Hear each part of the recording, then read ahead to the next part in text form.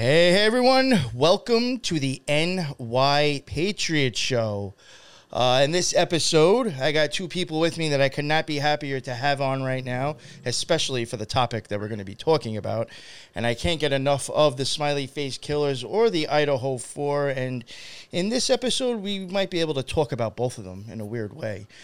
Today, I have on with me the man himself, the myth, the legend, William Ramsey. I'm sure everybody knows who you are by now, but just in case they don't, William, let everybody know where they could find your show and your amazing work. Yeah, I'm almost close to 1,000 episodes on my podcast, William Ramsey Investigates. I kind of moved over there after I got censored from YouTube, and then my website is the same thing. You can find my books are available there if you'd like signed copies, or they're on Amazon as well. So, but yeah, I've been following these cases. I've been going through the Smiley Face cases since 2016. My first case was a guy by the name of Joey LaBute out of Columbus, Ohio.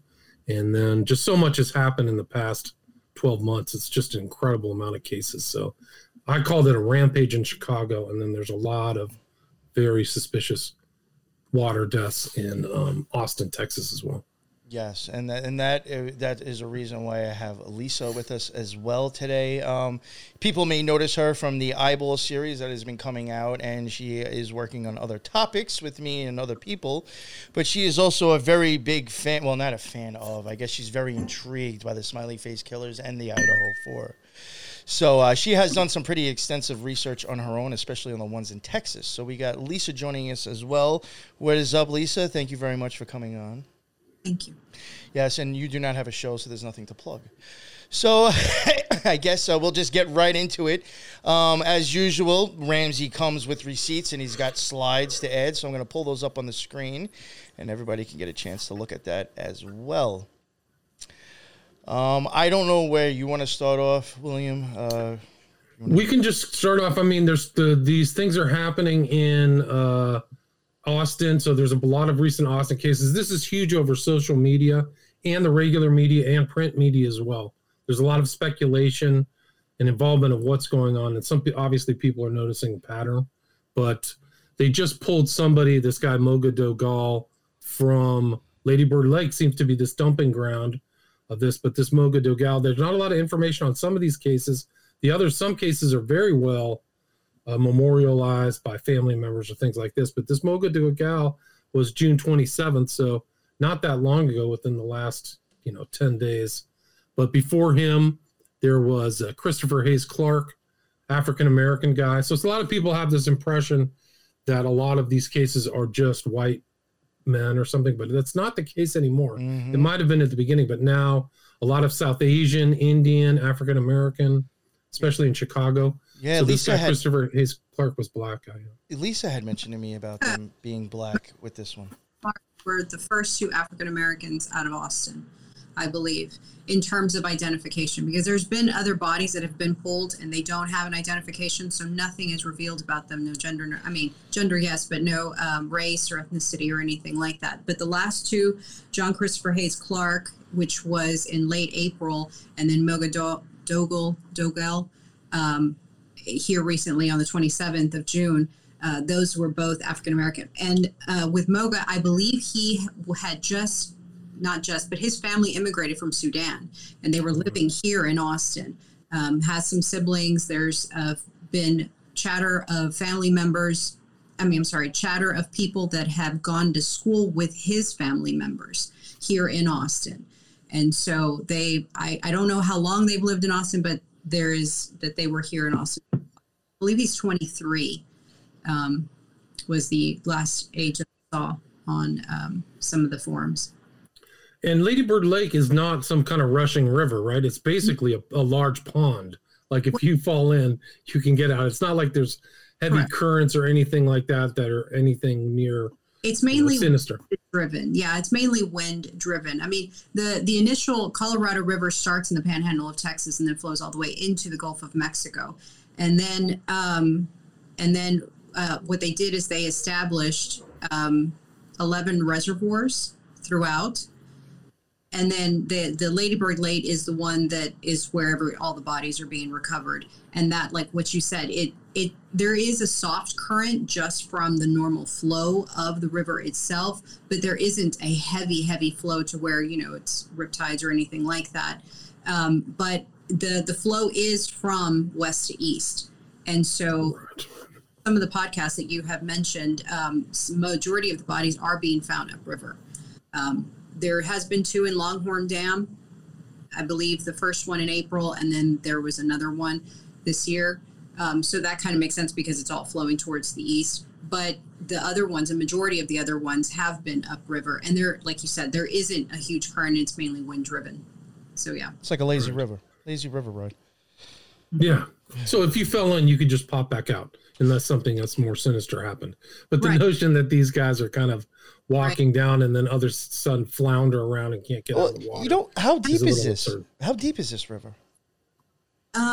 In some places it's about 4 feet. In other places it's bigger. It's like but there's a lot of growth in it. And I think that's another thing because it's not flowing.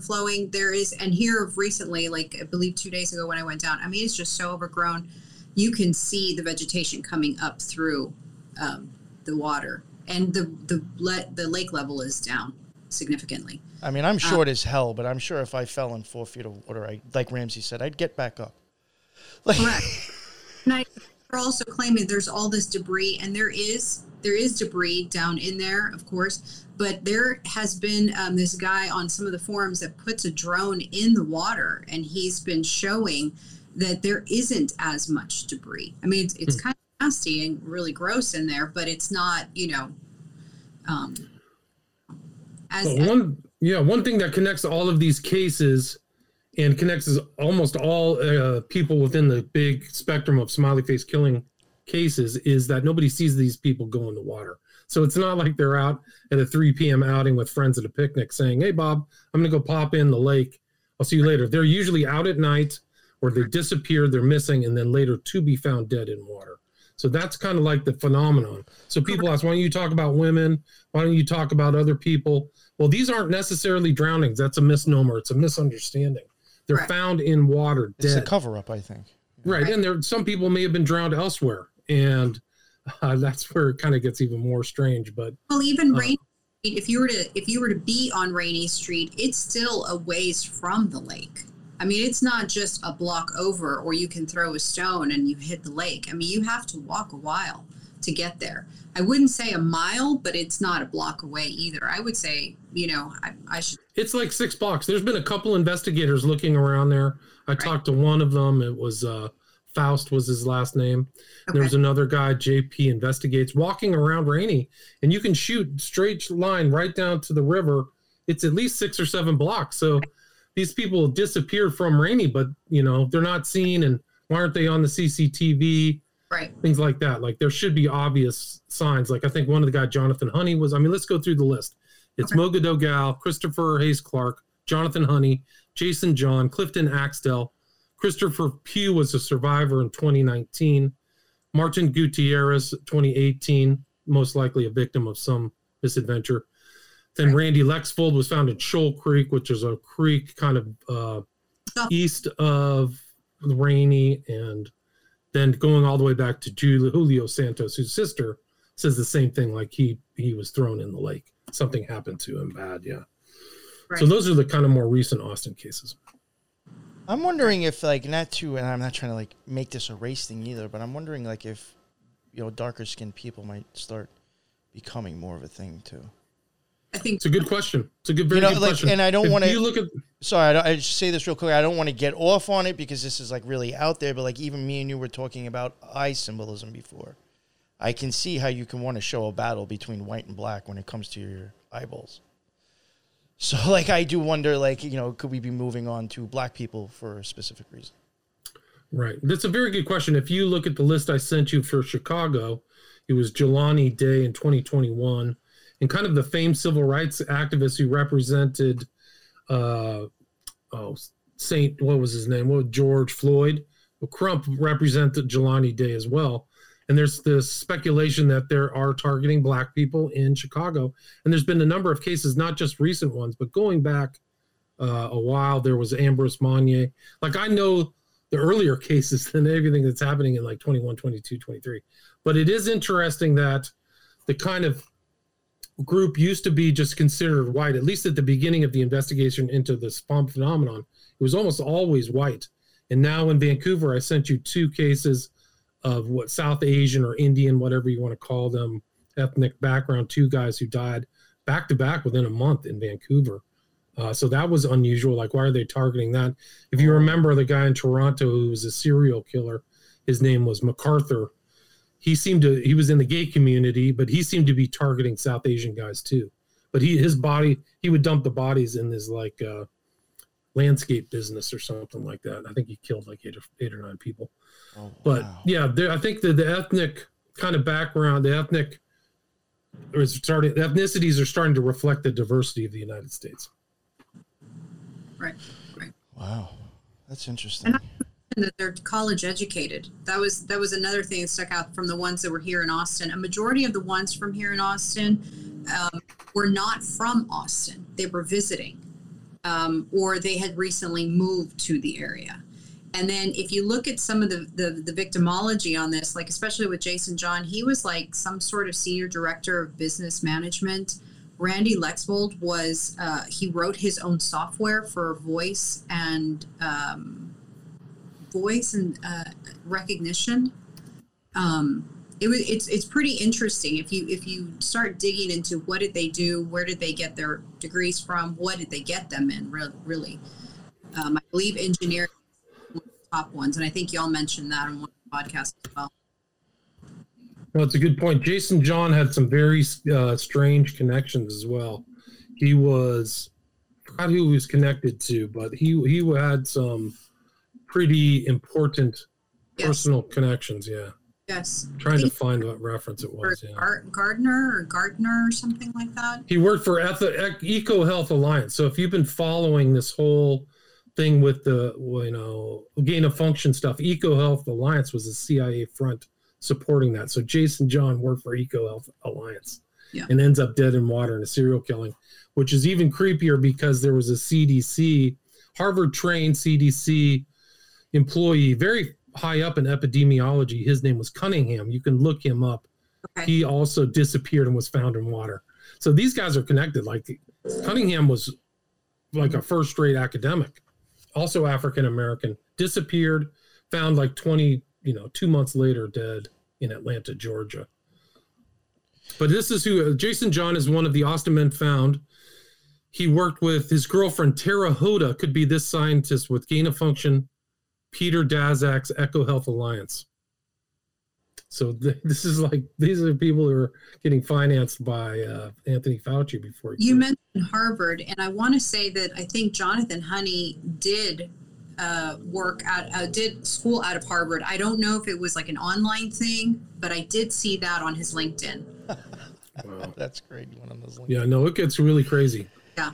I want to ask just real quick, because I see this on this news thing. It says Texas serial killer fears as bodies pile up and rumors swirl of roofie murderer. Now, are they saying that these people were drugged prior as well? There's a lot of talk on Reddit about Rainey being a roofie epicenter, people getting drugged and disappearing. So there's this one guy who's not really mentioned in this group. His name is Christopher Pugh. His last name is spelled P-U-G-H. And he was down there in Rainey and disappeared for 60 days. And he was found near Lady Bird Lake. So he wasn't actually in the water, but he was found in some grass. After a search, like literally the searchers found him and he got up. He had some very serious injuries. But when he got to the hospital, he said, I have no idea what I've been doing for the last 60 days. Yo, that's, Teresa, you met her, my other co-host. She had sent me a link to that a few days ago and was like, yo, did you hear about this? Some dude disappeared for 2 months. And you read the article and it just says he disappeared, showed back up. It's been blah, blah, blah, but nothing about where did he go? What happened? I had no idea that he doesn't remember. Yeah, so he doesn't remember. I'll try to send you this Reddit thing where they're talking about all the people telling their stories of getting roofied. And a lot of these cases, a lot of the victims act very strange. So one of the benefits is the family members get involved. So, for example, Martin Gutierrez, his brother Mitchell, is heavily involved and actually was at the Austin City Council meeting talking about his brother's disappearance and death. But he actually did something very wise, which I would recommend to any family member of a victim. But he went and looked at the CCTV video. He said, my brother's acting very abnormal. His brother was a young, good-looking guy, 25, healthy. They used to work out in the morning together. So this isn't kind of like, a beached whale type guy. This is a very healthy guy. He said he's running around. He was sprinting around, acting strange.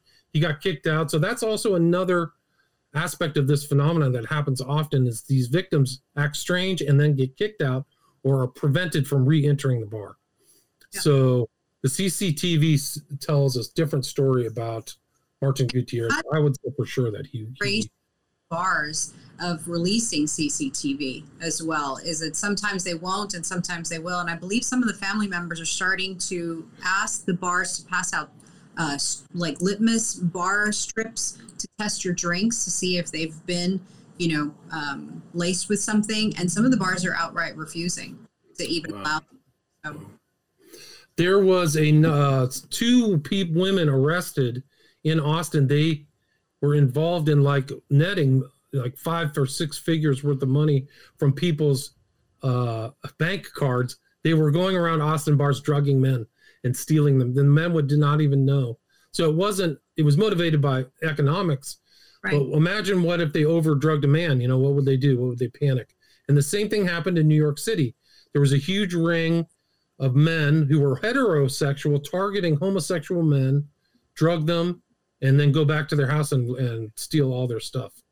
So these are both things that happened within the last year. So there are drugging gangs. It's not just individuals. Or if you remember Jeffrey Dahmer, that was kind of his MO. He was constantly drugging people. He was kicked out of a gay bathhouse for drugging. They caught him drugging dudes. And that was kind of his thing. That's how he would take them home and drug them, if you remember.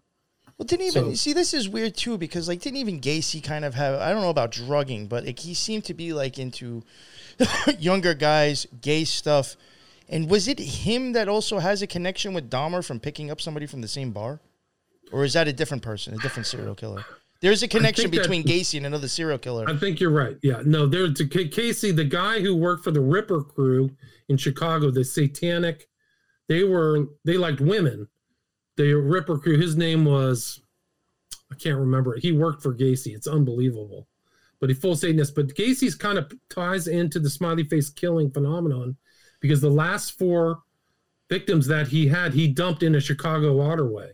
So southeast Chicago.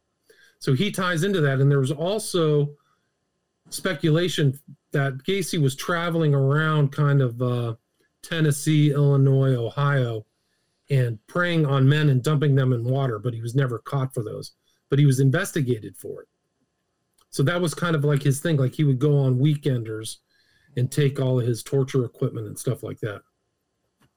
But Gacy ties in. But if you remember, Jeffrey Dahmer was in Milwaukee and Chicago. He would travel down to Chicago to abduct people and hurt them. Yeah. I was going to say, expounding on the whole drug thing, there's been 3 huge major drug busts here in Texas. The most recent one was in June, and they took 900,000 pills out of Fort Worth, which is close to Dallas, of fentanyl. And then it was in April 27th, they seized over 500,000 doses of fentanyl here in Austin. It was a huge bust. And then early in April, I believe it was 3.1 million doses of fentanyl seized in Mission, Texas, which was right on the border. This is really interesting because I think it was when we had JJ on with Ron and was talking about the Idaho 4. You remember when we were talking about how we thought there might have been connections with a drugs or a cartel going on? You remember, I think we were kind of getting into it was just an idea. It was just a theory that we're throwing around that maybe, these were people kind of being taken care of because they fucked up, because there happened to be drug busts and then something else going on, I think, with some, internet money stuff. And it's just I see drug busts you're talking about in Texas. and now people showing up dead. And I see things to do with drugs possibly over by Idaho 4, and people are showing up dead. So that's actually kind of like, maybe entertain that idea a little bit more. No, homicides are up. They're already at 35, and we're halfway through the year. And I think the highest for Austin ever has been 88. So we're almost near that. But, yeah. I see you pulled this up, Ramsey. Yeah, that is the bust. This is this year. I followed this guy who kind of is in Austin following these cases. He looked into the Randy Lexbold case and kind of went to the scene of the crime. But he posted this. Forgot his name, but this is May 6th, 2023. This is the drugging bust. Criminals are drugging people in Austin's bars, then robbing them. This is a much bigger issue than most think. So this is the woman who got popped. You know what would be interesting to maybe check out? And I'm going this off of stuff that I have seen with the Kylie Rodney case. There were some people who were doing like research on that, and they started to come across people with GoFundMes for Kylie Rodney, and it just, it seemed very shady. People would have GoFundMes, and like their aunt that they even show as their aunt on Facebook is like the receiver of the money at the end. It's just like really weird. But now you're talking about this kid for 60 days. He disappeared. I'm wondering, was there a GoFundMe made for 60 him? hours. Oh, 60 sorry. hours. I'm sorry. 60 Christian hours. Pugh was 60 oh, hours. All right. That's why. All right. When you said 60 days, I was like, how the fuck does somebody not remember where they went for 60 days? 60 I know I fucked that up. But I am wondering about like even some of these people that disappeared over here. Like I know I said that to you earlier. I am really interested in seeing if there was any GoFundMes made for these people and where did that money go after the fact too. William, there was chatter about Randy. His sister has posted a lot on some of these forums. I don't know if you've read most. Lori Faber. Yeah, Yes. I am in contact with a lot of SFK victim families. They reach out to me because I've made those 2 documentaries. So Okay. I'll But just leave it at that. But I know her, yeah. she's mentioned on some of the forums that she has reason to believe that a GoFundMe was started for her brother prior to his disappearance. That was one that came up with the Kylie That's Rodney nice. case. I think it was Ryan Upchurch was even showing how like one of these GoFundMes was, I think, made like a day or so before the person even disappeared. That's incredible. Yo, there was ones that he was showing. They were going back to YouTube channels that were like pushing that they had like the knowledge of what's going on with Kylie Rodney. Like it's almost like people are pimping out true crime to make money and making up stories to keep it going. That's amazing. It's disgusting on YouTube when it comes to true crime. Nick, when I was looking through the research today, a lot of the places I was researching was the GoFundMe accounts of these people who went missing because the family members write personal stuff on there. Yeah. So that was the way. That's because the reporting is not very thorough. No. It's almost just like a scattershot. So-and-so was found. The police say it's nothing suspicious. Go about your business, done. That's it. They may not even add accurate dates or things like that. Like I've caught these guys not even editing some of their posts. So you have to kind of look around. The social media is very worthwhile. And I found that just researching these cases in general, the family members kind of know. So the family members will know, like so-and-so was suicidal. So, or like literally he went to so-and-so to kill himself. So you can take those people off the list because they know. But then the other ones are like, we don't even know what happened to him. He didn't drink very much and he was in excellent health. I don't know why he would do something like that. Those are the ones you can tell with much more, I think, accuracy that they were met with misadventure. Yeah, but I definitely... Can you pull the other thing up? Because I just want to show how big this drugging ring was. Stolen cell phones and credit cards were then used by all those involved for more than $55,000 in unauthorized transfers, withdrawals, and purchases, using accounts through Austin, Round Rock, Cypress, Katy, Houston, Texas, Atlanta, Alpharetta, Sanders Springs, Conley. Like it was all over the country, Chattanooga, Tennessee. So there's probably people traveling around drugging people all over the place. Yeah. And it kind of reminds me, one of the cases that I looked into, the biggest rapist in UK history was not a guy who went after women. He went after men. His name was Reynard Sinaga in Manchester. They call this phenomenon in Manchester the Manchester Pusher. So when bodies get found in the canals or something like that. But he was a drugger. He would use GHB. He was known in the gay community, just like Jeffrey Dahmer. Jeffrey Dahmer was a predominant member of the gay community. They cover all that stuff up. But GHB is huge in the gay community. Yeah, Huge. that's I don't know why. We can get into all this stuff because I've researched Stephen Port as well outside of London. But anyway, Reinhard Sinaga, he would deliberately wait for the bars to empty and then go find his victims. So he was definitely he was an experienced predator. But my point is that he was drugging people like crazy. And, who knows if something went wrong? Maybe if somebody died, they just dump them in the water. Anyway. Yeah, no. I remember back in the day, this is going back probably like 20 years ago, I'd go to raves and there was DJ Kyoki. He was like a huge name. And I remember one time, I was friends with somebody who was like close to him. And we were able to go by the stage and kind of stand near him as he DJ'd. And that guy was squirting GHB down his throat as he was DJing. All his gay friends were it was yo, what the fuck? It's what's up with the GHB and you people? That's crazy. And these two druggers were posing as fake rideshare drivers. So you'll see that kind of thing, at least in the recent Chicago cases. They say that some of these people are driving around asking people if they need a ride late at night. So people really got to watch out for that. But yeah, so you want to go back to the Austin ones? Of course. Yeah, so this is the APD statement. So they're making this statement about what these cases are done. So that's, I think, indicative that the public's interested in figuring out what's going on. So you see that. But yeah, and so this is a bartender saying it's real. Why there are three reasons are right. These are fairly recent. This is April 2023. And these are online things where people are going around talking to people on Rainey Street. Is there a serial killer? That's Fox News. You know what's kind of screwed up, though? It's if you didn't even know this shit was going on, now you do. Because this dude asked you, do you think there's a serial killer? So, even in that itself, you actually could be striking fear into people asking them that question. Right. It's a double-edged sword. Right. So this is actually international news. So this is the Daily Mail out of the UK covering these things. They're calling it the Rainey Street Ripper. Yep. Rainey Street Ripper. And then this is another one. Austin American Statesman, a serial killer at Lady Bird Lake. Austin police say no foul play in latest death. What about the other ones? Yeah.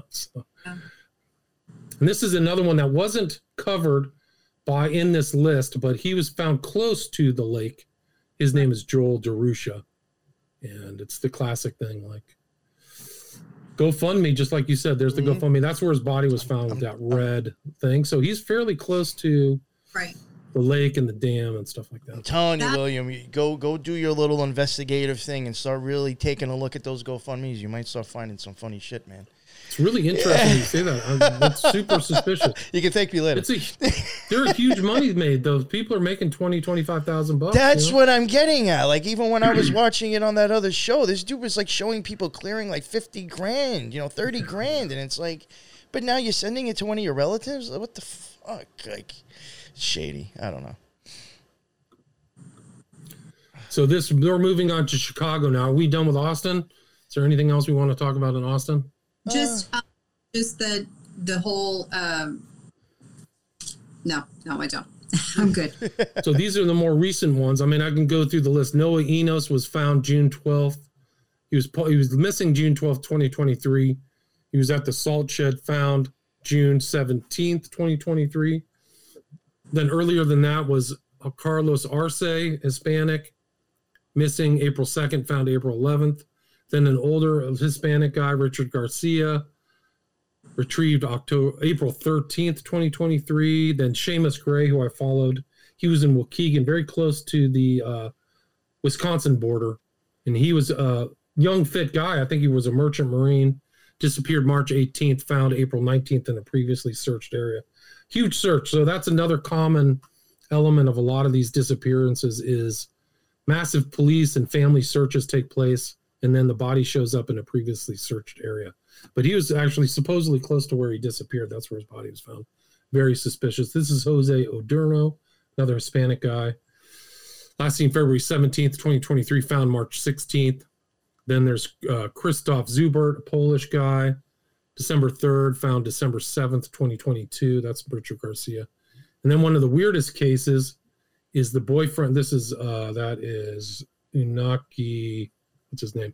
Inaki Bhaskaran, 23, disappeared I was looking October at the 30th. chat. Sorry. Found November 6th. What's that? So I was looking at the chat and I was like, I'm not even scrolling. I'm sorry. It's all right. There's just I'm just kind of reading off of the outline that I gave you. So then one of the strangest cases of this is this one right here. A boyfriend and girlfriend disappeared, both later to be found in Lake Michigan. So they disappeared fairly close to each other and then found in Lake Michigan at a different time. Like she was found before him. So she was found May 2nd, and then her boyfriend, Daniel Sotelo, was found later in May in 2022. So that's a very weird drowning water death case. Yeah, there they are. Boyfriend and girlfriend, UIC, so another college student, both found in the lake. So that's tough to figure out. Yeah, grabbing two at a time has got to be a lot. Jeez. See, now that, to me, that's like multiple people involved. Yeah. I mean, unless like, you know, I mean, you're real good at intimidating and have like a weapon and somehow you got both of them to listen to you. I mean, you know what I'm saying? You would think multiple people involved. I think that there are definitely multiple people involved. I don't think there's any question. I think that it's a group. And the history of serial killers is a lot of times it's just one of the guys gets busted, but he's working in a group. You know, I think that about a lot of them. I really do. Like the Zodiac Killer and a few other ones. It's like I really don't buy that they were by themselves. You know, you just got like, you know, whoever they wanted to present, I guess. This, what you're seeing here is a screenshot of an interview with a former FBI and CIA agent. Her name was Walder, and she's Tracy Walder, and she's fully on board with there being a serial killer. And she kind of explains why. I mean, she kind of goes through like proximity and age, same gender, water, death, originating from bars, those type of things. So this is Noah Enos. He's the most recently found person. It says here, was the 18th person to be found dead in Chicago waterways over the last year. So they've included women in these kind of stuff. Some of them have committed suicide. Some are older, but I think Enos his family thinks it was super suspicious. And that's his girlfriend right there. The fact his name is Noah is just like, you know, really? Noah drowned? Fuck. Yeah, that's weird. His family, is trying to like find out what happened to him. At least 16 bodies. Yeah. Damn. That's Krzysztof Zubert. That's the 21-year-old Polish guy. That's the one that had a laceration to his face or something, right? I think that sounds right. Yeah, I think so. This is the last. You can see that kind of orange reddish dot at the very top of the picture. That is Seamus Gray. This is the last known picture of him. He's actually texting and walking at the same time. So he's on his phone. He's a Navy SEAler. That's what it was. But I followed that case. You can see Waukegan. It's kind of outlined in red, kind of at the center. Oh, yeah, okay. So it's North Chicago. Kenosha is where that's where the guy shot was his face. What was the guy's name who shot the 3 people to death? I forgot. Oh, I don't know. During the riots. This is Peter Salvino. So he was one of the dead, 25-year-old doctoral candidate. So you see all these educated guys dying too, you know? Yeah. That's Carlos Arce. This is Jelani Day. So this is the guy who had Benjamin Crump representing him. And his story just doesn't make sense. There was all kinds of things happened to him. He was missing. His car was separated. There were pieces of his clothing around. It was just all kinds of stuff. Was this the one where the person's car was like kind of like left even in like some like weird area, like almost down like a side street or something? I think so. He was or separated like from his body. He was found in water. Or was he the one where like his car was parked like at his grandparents and not his house, but it was like something weird? I have in my notes that his car, wallet, clothing, and phone and body were found in 5 separate locations. Right. Wow. Yeah, and so they actually, in May 16th, 2022, the governor, Pritzker, signed the Jelani Day bill into law to amend the Missing Persons Identification Act and require a medical examiner or coroner to notify the FBI if a body can't be identified within 72 hours of discovery.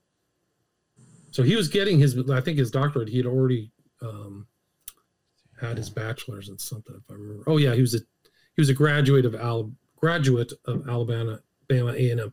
This is really interesting.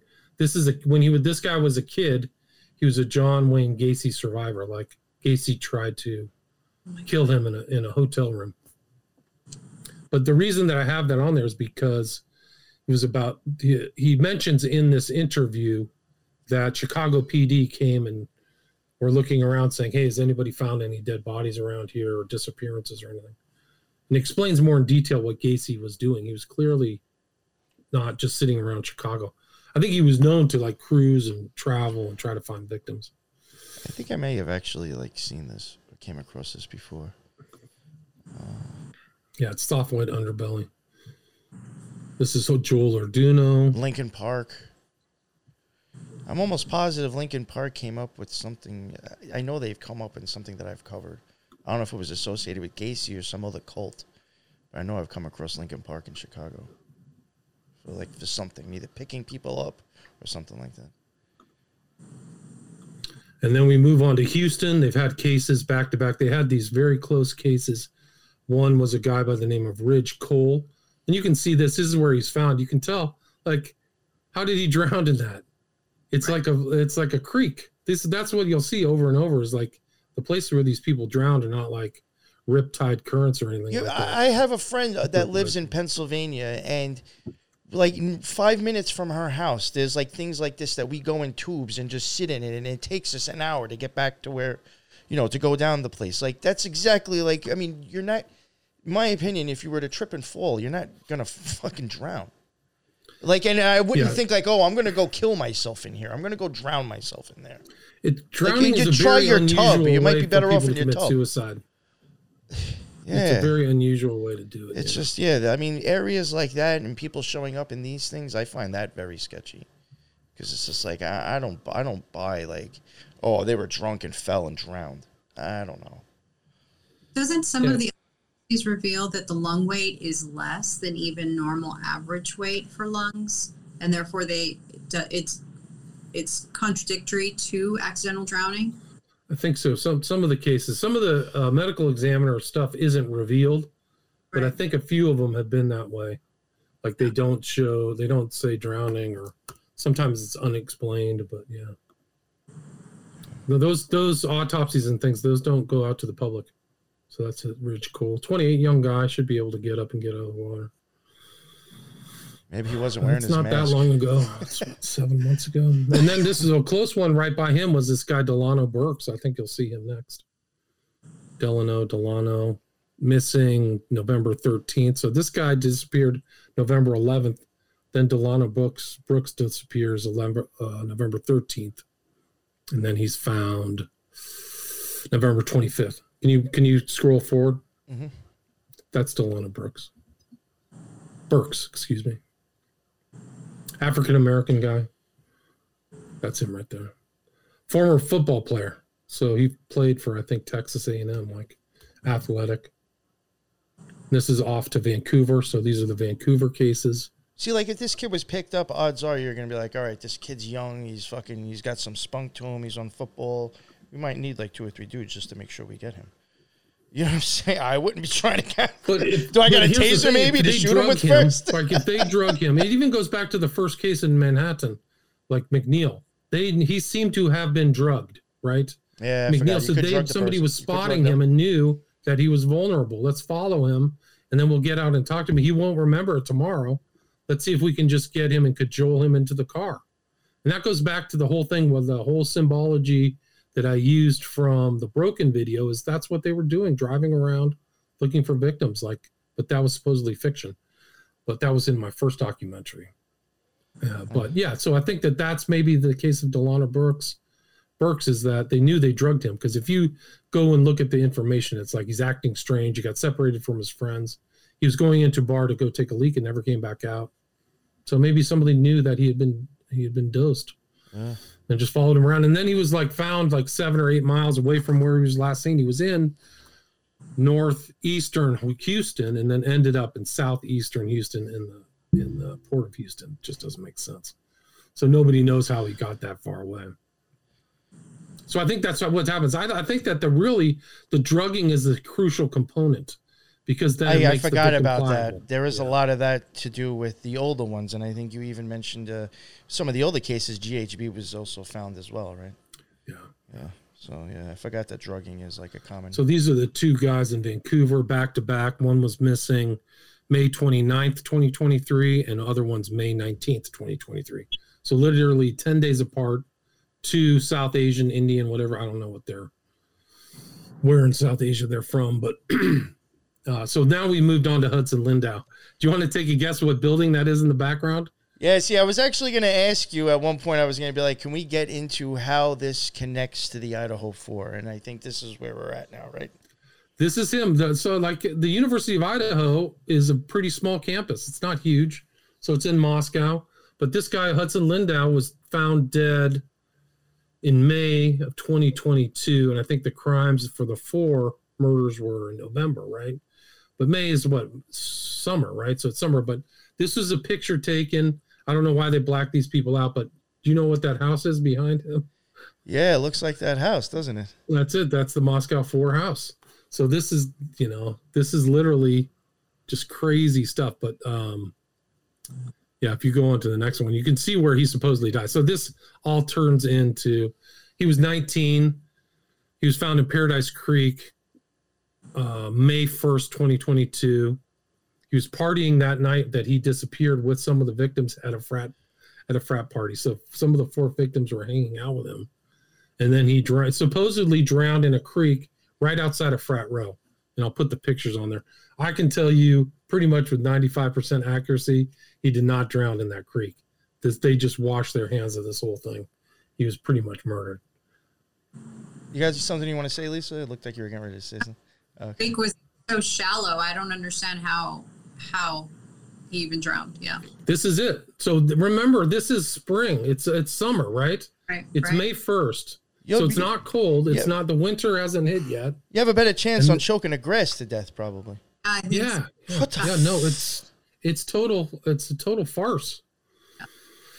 And this is a classic SFK type of thing. Guy's out late at night. He's drunk.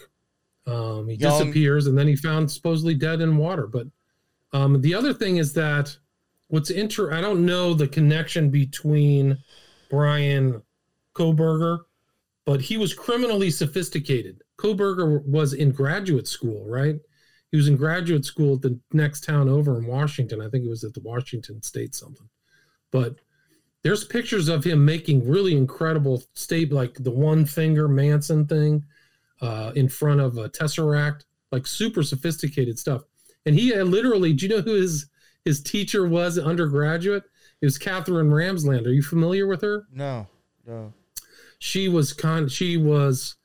like a criminal writer, writes crime books. She had a best-selling book about the BTK killer, but she actually has written something about the smiley face killers. Let me see if I can find that. Oh wow! So that there's a weird connection between Ramsland and Kohberger. But Kohberger was a weird guy. Like, he was always out late at night. Like, the nights of those murders, he was clearly stalking them in the middle of the night. Like, he was a night owl. Let's see if I can find this Ramsland thing. But yeah, so this is supposedly the lake. This is the lake in winter. So somebody walked out of there. It was Jonathan. See, you know what this is an investigative reporter, yeah. I also find this really interesting, and I don't think maybe you're not too familiar with the case, Ramsey, but, like, again, going back to that Kylie Rodney case, that is a case that just has, like, a lot of weird shit about it, and even the area, a lot of it doesn't make sense. There was a lot of people making money off the case, but, like, not too far from where that happened, there's a train tracks that kids are constantly just killing themselves on. But then they'll find out that, like, there was something wrong with them prior. I don't know how they figure that out after a train runs you over, but they can, like, tell you, like, this person was already fucked up before the train hit them. So like it's like almost like if drugs is involved in that area, or the party, the college kids or whatever fraternities that are running drugs, I'm just like starting to wonder, like is trains and bodies of water just like serial drug murders or serial killing? It seems really weird to me. Seems weird. So Kylie Rodney was the one that happened in Truckee, right? Where she disappeared for a while. Yeah. That was the one where it's like there was a while. And like that was another thing too. This is just really weird to me. That whole case, when it came to anybody knowing anything really about what happened, it was not there was a girl who like did some like she was helping with searching for her, but she went on this big true crime show live on YouTube. And then she started spieling all this story and telling everybody what happened. And it just made no sense because people in school were like, yo, these two weren't even friends with each other. They didn't even like each other. And then you got people like the people who are doing these shows and now starting to GoFundMes. And it just started getting really weird. And then this girl who has a YouTube channel who shows that she works for NASA, she works for the government, and the first video on her page shows what she does. She runs fake simulations. Why is this person now all of a sudden directing what happened? It's just really weird. A lot of money was like being pumped into GoFundMes, people going live and all their super chats with these guests that supposedly had these stories, but like none of it makes any sense. That's wild. It is interesting because even in the Chicago cases, there's been a couple guys who've come forward. I'm not going to mention his name, but like he really, but apparently people have accused him of making up stories or augmenting the facts to increase his social media stature. And I reached out to him, but he didn't get back to me.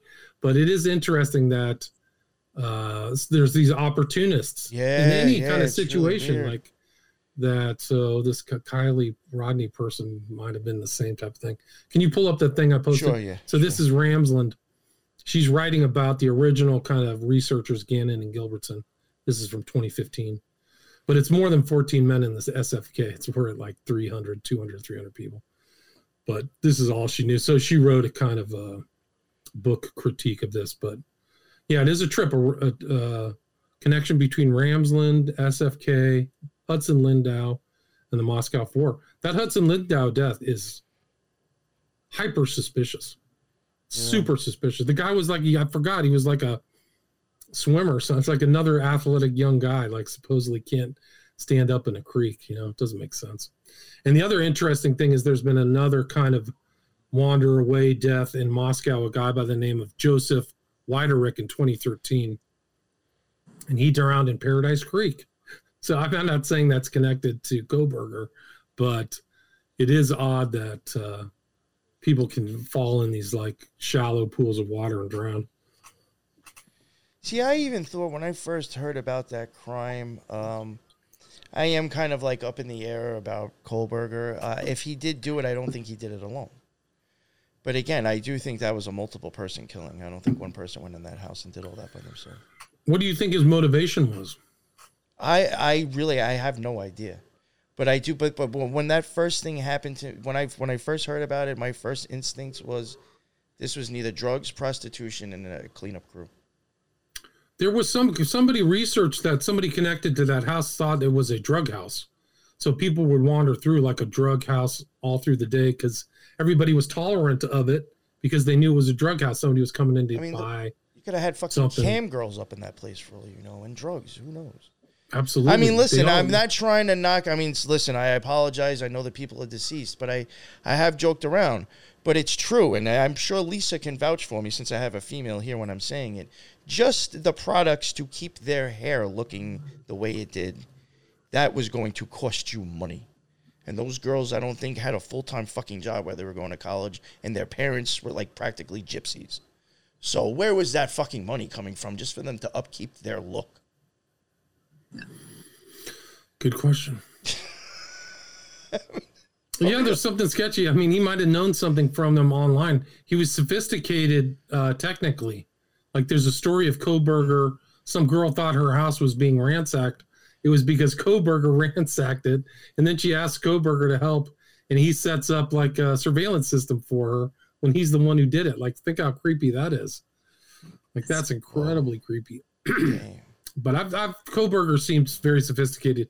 I suspect he's involved in other deaths. They've asked him questions or well, see, that's even another thing too. I was Pennsylvania. Yeah, I was like, I can't see again. Like maybe he has, and then this would explain it.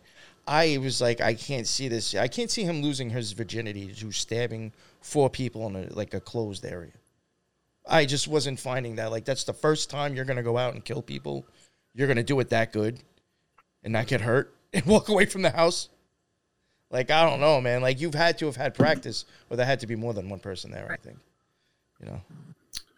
So if you're saying there is prior ones, I could see then that would make sense. If he actually gets caught for killing prior people, I could see how he pulled this off without, getting hurt himself.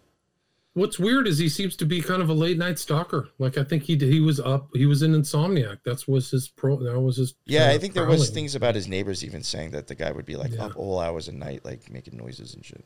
Yeah, just like around. Like, weird. But yeah, that's interesting though that kid. I mean, that was like right next door to the house, huh? Yeah, Hudson Lindau in the same vicinity, like a stone's throw from the house. Is that like another college dorm or what is that? The house where they were murdered? Oh no, with that picture. It was somewhere. He was at some party. He was in part of the Greek environment, and they were too. Like one of the victims. One of the Moscow 4 was either in a frat or was kicked out of a frat.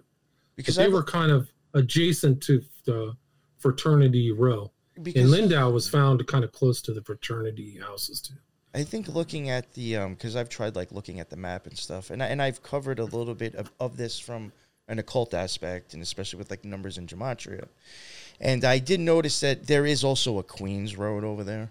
So, like, I do just wonder, like, if from the look of, if I am picturing it correctly, I think the house where that kid's picture was taken is actually closer to Queens Road. So I'm wondering if that address might have even been Queens Road.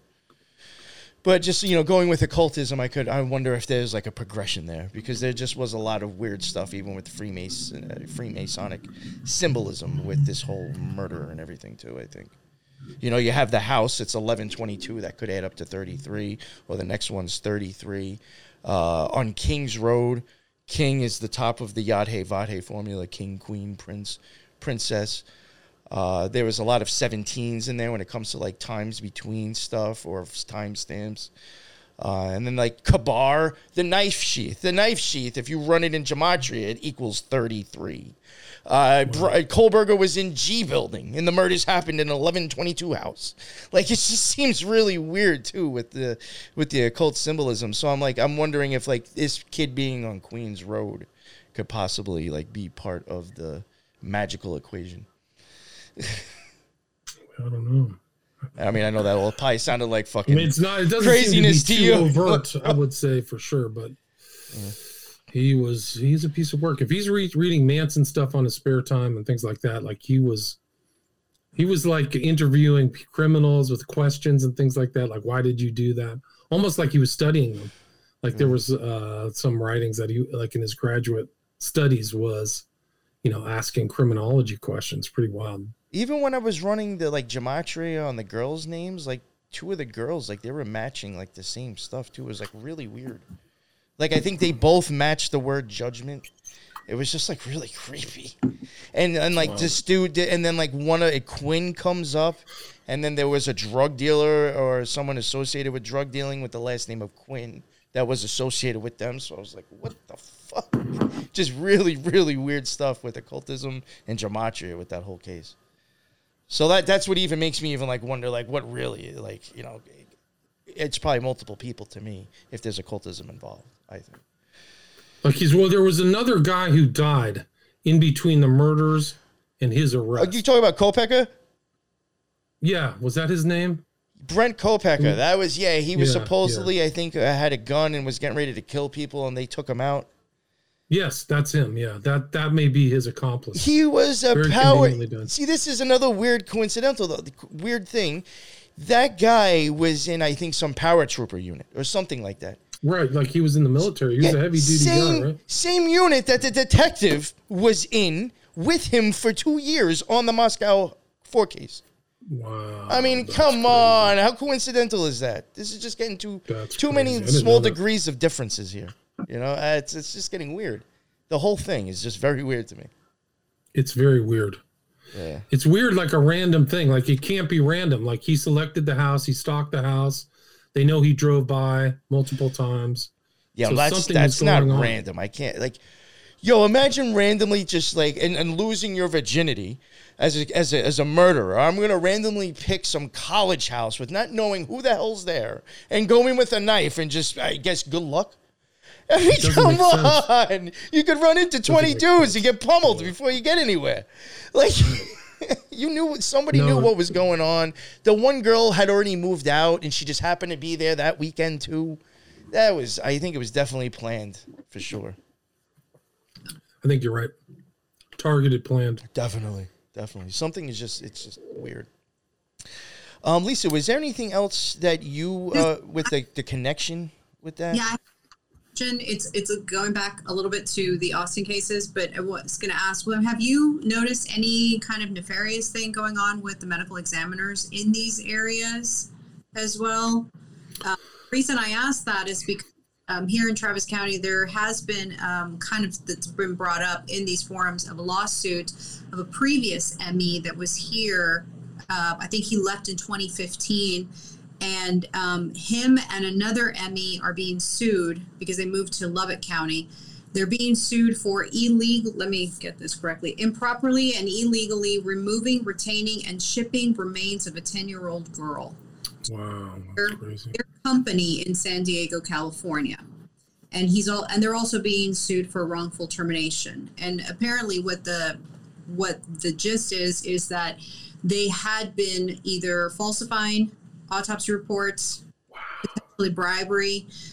They had also been changing the reports after the fact, and especially I think in 10 capital murder cases, there has been evidence of them shipping body parts that they didn't ask permission for.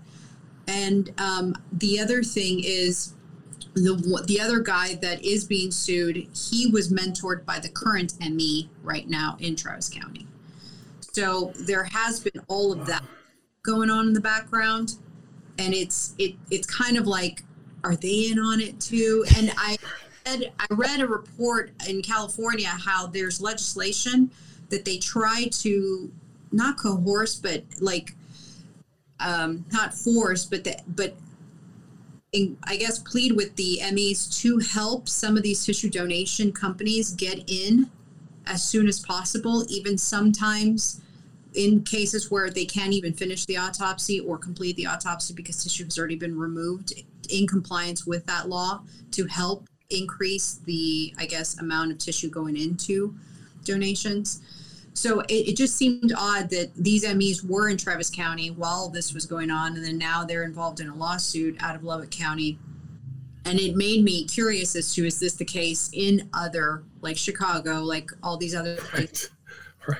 So, I mean, I think that a lot of these urban centers are super corrupt now. I mean, it's a sad thing to say, right. But it wouldn't be, and everything is politicized. So maybe there's also an interest in not stoking public concern too much. I think that's definitely a truth. There's a lot of financial stuff at stake if right. there's a serial killer in your town or your college or things like that. I've had that discussion before in my smiley face killer discussions. I do know two things offhand. The McNeil case, when the autopsy was done, he was brutalized, but it was never divulged to the family. They had to actually be the proactive party to obtain the autopsy, give it to Cyril Wecht, who then said this guy was blowtorched above his waist and somebody hit him in the head with an ice pick. So his family had no idea that for 10 years. So imagine if they knew that at the outset. So I would say that's evidence of some type of corruption where the parents weren't notified of those findings. So it's a strange kind of inactivity. That's one. And then the other one comes to mind is Dakota James, who was missing for 40 days. So he was missing for a long time out of downtown Pittsburgh, PA. Then when he was found, his medical examination was done by some guy from China, literally like full Chinese name, trained in China. And they didn't disclose anything to the parents. The mother was very heavily involved in her son's disappearance and death. Yeah. His tragic death. And so the same thing happened. They got the autopsy, gave it to Cyril Wecht again, who lives in Pittsburgh, PA. And Cyril Wecht says, hey, there's a ligature mark around this guy's neck. There's a rope. There's a burned evidence of a burn around his neck. Now, I'm not a medical examiner. I have no medical training. I looked at that picture. I have a copy of that picture of Dakota James. It's very obvious that he had a rope tied around his neck. So why that wasn't in the medical examination in Pittsburgh, PA, done by some guy from China is an open question. So just those two cases that have come to my attention makes me think that this is just the tip of a very large iceberg, that it's happening in a lot of other areas too. For sure. And I know that there's also as well family members that have mentioned that they had to insist on seeing the body as well to identify, because it wasn't until they insisted on getting copies of the autopsy, because some of these autopsies are not being performed according to the local news that interviewed some of the MEs that are currently employed, and they said, well, it's at the discretion of the ME whether we decide to do it or not. Sometimes it's surface, sometimes we don't do it, but we never do partials. That was a direct quote. Wow. Yeah, it's a shame. Yeah, so it's like all the things that are kind of operating are against the information coming out to the public. Because I've actually called on some of these cases the PD, and I just stopped calling because they're totally useless. I literally could have talked to a brick. They won't divulge information. No. They won't give you dates. So it's just like, okay, this is totally useless. In the state, like magazines or whatever, they are going overtime on trying to push the whole there is no serial killer. People are just wanting to, fluff it all up. They're going pretty hard on dismissing a lot of it, and they're concentrating only in Austin. No, no mention of the ones in Houston, San Antonio, or the Valley, or South Texas. Right. There was one in San Antonio, too, that ended up in Austin. I forgot the kid's name, but he was found in the ditch, too. But it's not included in that Austin list, yeah. Right. Oh, it's not. I'm trying to find the Dakota James autopsy picture because it's pretty obvious what happened. It just, I don't know where it is. Laid into cremation. What's that? That some of the family members indicated that they're being bullied into cremation. Wow. Oh, that's incredible. I'm not surprised, though. Wow. I'm not surprised. That's interesting. I mean, hasn't there just been tons and tons, well, not tons and tons, but there's been multiple cases, right, with like the autopsy really doesn't quite match. I mean, hasn't that guy Cyril even like... Cyril Wecht, yeah. He's done a lot. He's done a lot of SFK cases, actually. He's probably done at least 3 that I know. Yeah, so I mean, there's been a few. So it makes you wonder about other ones. Yeah, that guy's very reliable, too. I found out like most of his criminal analyses are on point. All these cases. One of the interesting cases, Dakota James, there was a guy who was pulled up who like literally, I think his name was Davis. He was found in this year in the same spot where Dakota James was found on the Ohio River, but probably nobody will make that connection. Where's this? Let me see if I can find the autopsy. Let's see. Maybe it's under Wecht. You want to pull up that other set of slides that I gave you? Yeah, sure. Sorry. You can go over this weird. I don't know how many more slides I have on that one, but we can go over this weird Boston case, a survivor.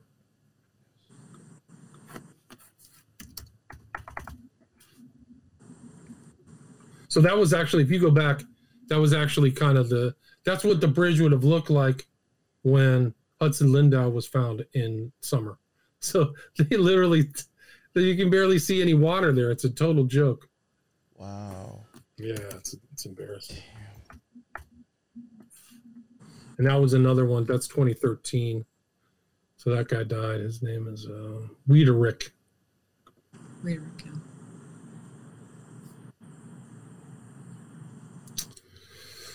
Yeah, I can't find the autopsy photos. Jeez.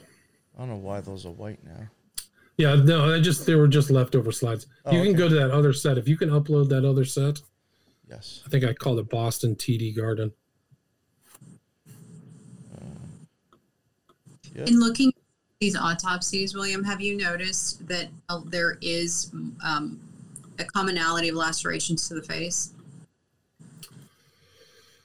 Not to my knowledge. I Oh, haven't is this the noticed same that, thing? no. All right, this is yours? This is the same story, but it is interesting. So if people are watching this, there's a guy being pulled from the water. There's the guy pulling him from the water. His name is Finn Connor. And there's a weird guy behind him with glasses on, and he's like in his middle age. And that's the guy who found the body, but nobody knows his name. He disappeared, and the cops didn't ask him. And this guy had a serious bruise on his forehead, like a softball-sized bruise, like somebody hit him in the head with a baseball bat, the guy who was down on the ground. But you'll see more of that if you bring up those slides. Yep. But it's incredible. Like the police didn't even find out who this guy in the purple was and why he was there when this guy almost drowned in water. It's off the charts. And this is right. So TD Gardens, you can look up these cases. The original cases are Bobby Hurley and Kelleher. Both guys came out of TD Gardens and ended up in water. So this guy's literal SFK survivor right there on with the Boston hat. I forgot what his actual real name was, but you can. I can send you the thing. Bad Brain was the interview, but it was incredible. This guy literally almost lost his life and became an SFK victim, dead in water. This is the guy who rescued him, was Finn Connor. Just late last year, right? November 2022. Not that long ago. But yeah, this is incredible. Like, this could have been the break in the case. This guy might have killed so many people in Boston cases. I mean, I can bring up the Boston cases. Like, there's so many Boston cases. It's, oh my gosh. Did you happen to notice like a hiatus in the other cities as there was in Austin in COVID during the pandemic? Absolutely. I think the whole thing kind of slowed down. That's why I think it's rampaging right now. But there was a really good article about all the Boston cases. I interviewed her. You can find her on William Ramsey Investigates. Her name was Elise Soper, and she ran the Cryptid Antiquarian podcast. And I interviewed her because she put up this post about all the Boston cases, and she had like 2,000 comments. Like, she said it was her most read post of all the stuff that she does. She writes on a bunch of different stuff. But she went through this list of cases, and people had great interest. So there's been people being thrown in the river for years in Boston. A lot of people, too. Wow. Zach Marr, Justin Marshall, Michael Kelleher. There's just goes on and on, yeah. Let me see if this is it. Let me see if I can find these cases. You know, if you do think about it, too, some of these places where these weird murders are happening, I mean, you have to think about it. Like, you go back like 50, 60, 70 years ago, I mean, it wasn't unheard of to know that, like, the mafia or the mob was, like, running shit around. Right. You know, and just because we're told they're gone doesn't mean they are. They found hundreds of cases in, like, the Hudson or something, hundreds of dead bodies, like an incredible amount, like a disturbing amount of cases. So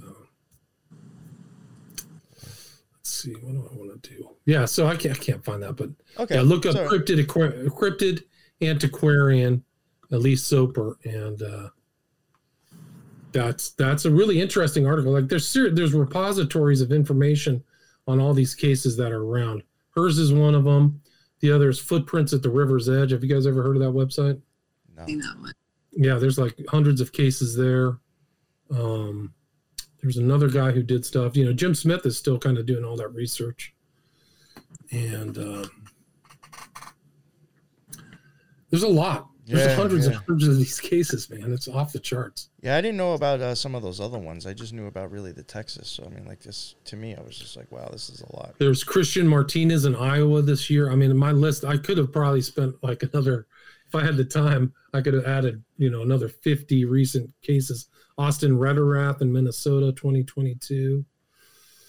Oh. Dominic Davey. There's been drownings in Finland.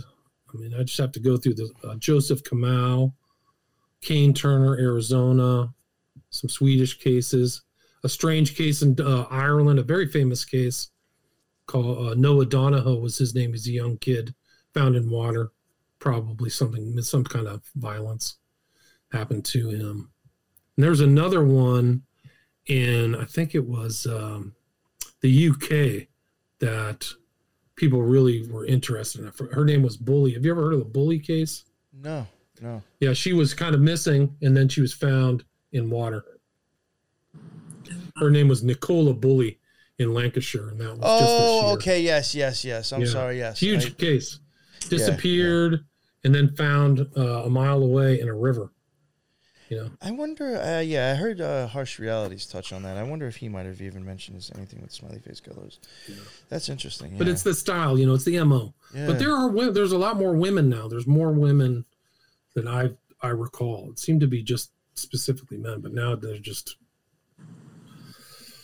different ethnicities and women as well. Seems to be strange. Yeah. I mean, again, that would even go along with female would go along with the color change, going from in occult symbolism from white to black. Guess and less smiley. It seems like less smiley faces are actually being found.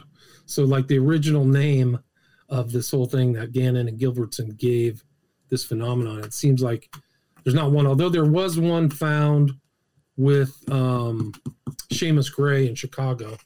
I can try to show you that one, but you don't know if somebody's just kind of joking around or somebody's just trying to get attention either. So it's not really clear,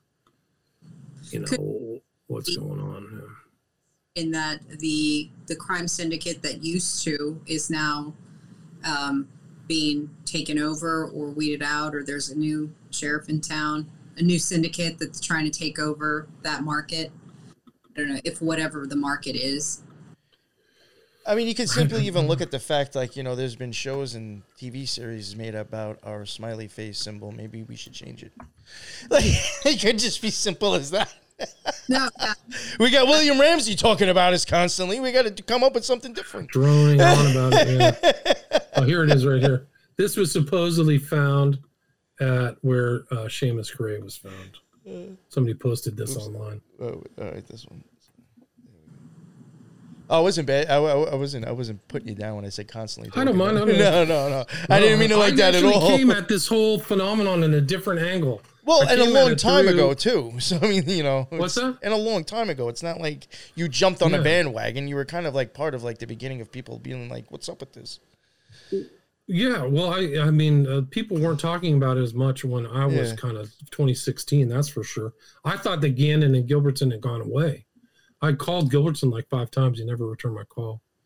So I didn't have Gannon's contact information. I really should just reach out to him. But I was like, hey, this is happening. Because I watched it. I watched the death of, what's his name? Joey LeBute disappear and then was found in Scioto. And then I watched Dakota James. And that was it. I was like hooked. I was like, this is obviously happening. It's not an urban myth. So that's here's you want to see Lori Faber. Let's see if she has. She says that a smiley face was found where her brother was found. Let me see if I can find that. It's like a sticker. Yeah, a sticker with a smiley face. Yeah, and according to her written stuff on the blog, her brother sustained a puncture wound to the skull. That's why I was asking about lacerations to the face. This was posted today, actually. Okay. Yeah, no, he was. I think he had his the bone. His hip bone was snapped in half. Like that's the femur. Yeah, that's the strongest bone, right? So that's very, very strange. And then the red marking on the sticker is, she claims that that's exactly where Randy sustained the wound. The wound, wow. Damn. Yeah. And I think it was only 10 feet off. Like he had injuries that were not consistent with a fall 10 feet off a bridge, is my understanding. Yeah. And the water was not. The water was shallow as well.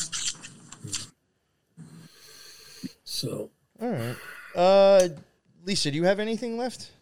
No, I'm good. Thank you. What about you, William? I think maybe we can just end it there. Unless you have anything else you want to play bring up? Play that white of the eye video that I sent you. I want you guys to see it. Oh, where is that? Would you send me? Did I email? I emailed it to you. Oh, okay. Let me check my email. Yeah, I want to see what you guys think. If you guys did the eyeball analysis, but which I haven't heard, this might be pretty interesting to you. Do you see it in your email? Yeah, I'm downloading it now. Okay. Yeah, I'm gonna pull it up. But this guy was like legit. Like Camel literally knew Crowley. Crowley used to write very long astrological tables for Donald Campbell because his dad wrote a biography about Crowley knew. All right, here we go. So.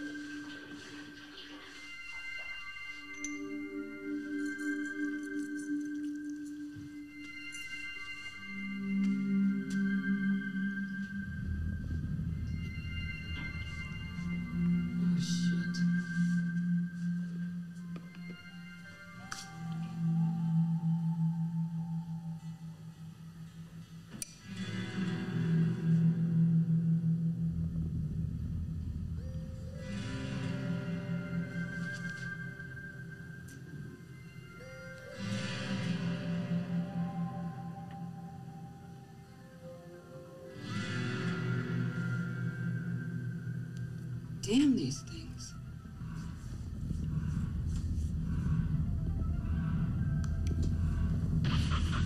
Oh, shoot.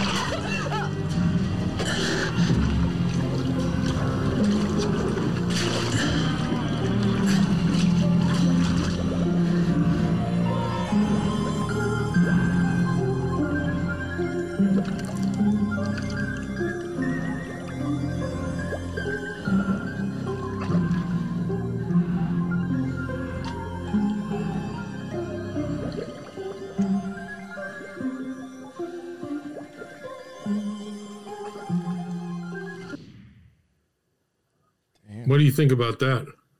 Yeah, it's definitely bugged out. I mean, I could probably go on for a while on that, but it would be... Well, tell me your initial thoughts. I think, well, again, like, because you mentioned it when I mentioned the eyeball stuff. I mean, to me, like, the water, even the water itself is just very abyss. Like, the person being in black, her, like, for me, like, even the water faucets, there's parts in your eye that look like it could be a cliff that the fool's going to walk off of.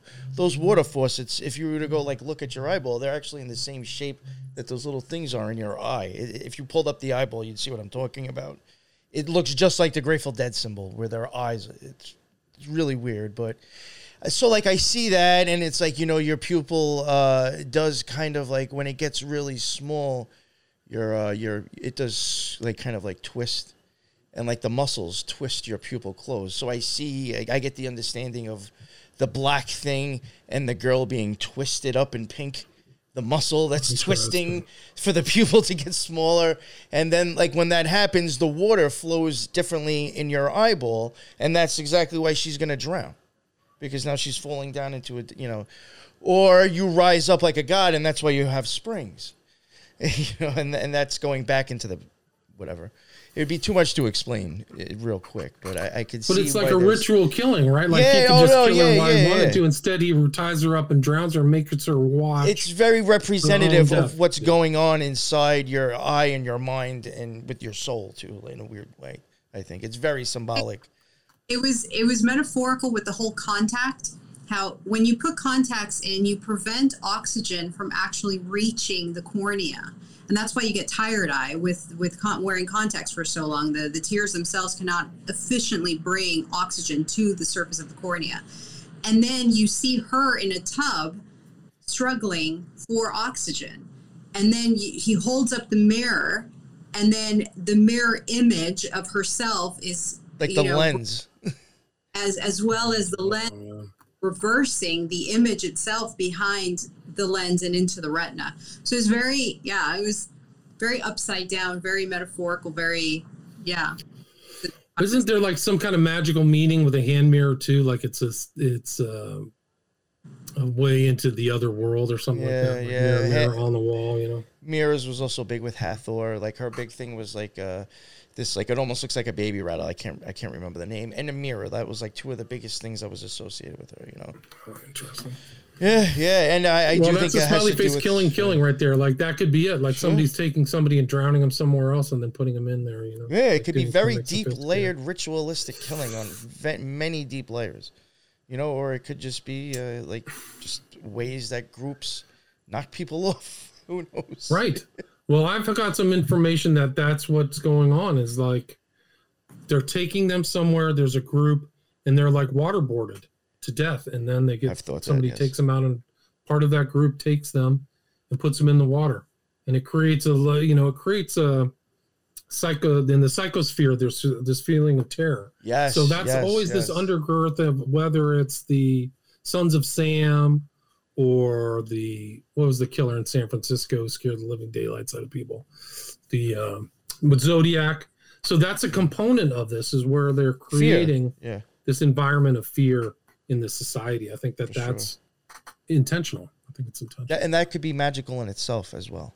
Right. It's a form of magic. It's a form of power. Yes. So if you're into power, like I'm using magic for power, my power is magnified by not killing one person, but terrifying millions. And that's what they said New York was like during Sons of Sam. Like people were getting whacked all the time, but those 7 killings made people terrified. Women were dyeing their hair. People weren't going out. Wow. That just created. And that was what, what's his face? The kid, what was the one who got caught for it? It was, anyway, Wazinski, or what was his name? I can't remember. Anyway, that was what he said they were doing. They were literally trying to scare the whole population. I believe it. I can't remember what his name was, but yeah. So that may be something to do with SFK too, the occultism and the for sure smiley face and especially now since it's picking up too. I think that helps in a way. For sure. Thank you both very much for coming on. Lisa, thank you very much for coming on and contributing as well. And William, it's always a pleasure, and it's just always great having you on and seeing the stuff that you're covering. If any other new stuff happens to come up, I have no problem having you back on, and we could talk about it again. Right. Thank you, everybody, for jumping into the chat and all the people with the live. This might have actually been like probably the most people I've ever seen in my life before. So we're going to probably chalk that up to Ramsey. I'm assuming maybe. I don't know. You guys you can hear all my shows on the SFK on William Ramsey Investigates. Go check them out. I've done a lot of shows. A lot of Jim Smith, Igor Sarsky, Tynes to the 09A. We've done a show on that too, right? But thank you, everybody, for checking in on the live. I mean, over 170 at one point. I was asking you a question before, and I noticed how many, and it fucked me up, and I actually got sidetracked. I've never seen that many people before. Holy shit. Happens. Yeah. So thank you, William, because I'm sure that wasn't my doing. And thank you again, Lisa, for coming on. Both of you, again, amazing work. And to everybody who jumped in, that's what's up. That's why I go live. And until the next one, everybody be well. Later.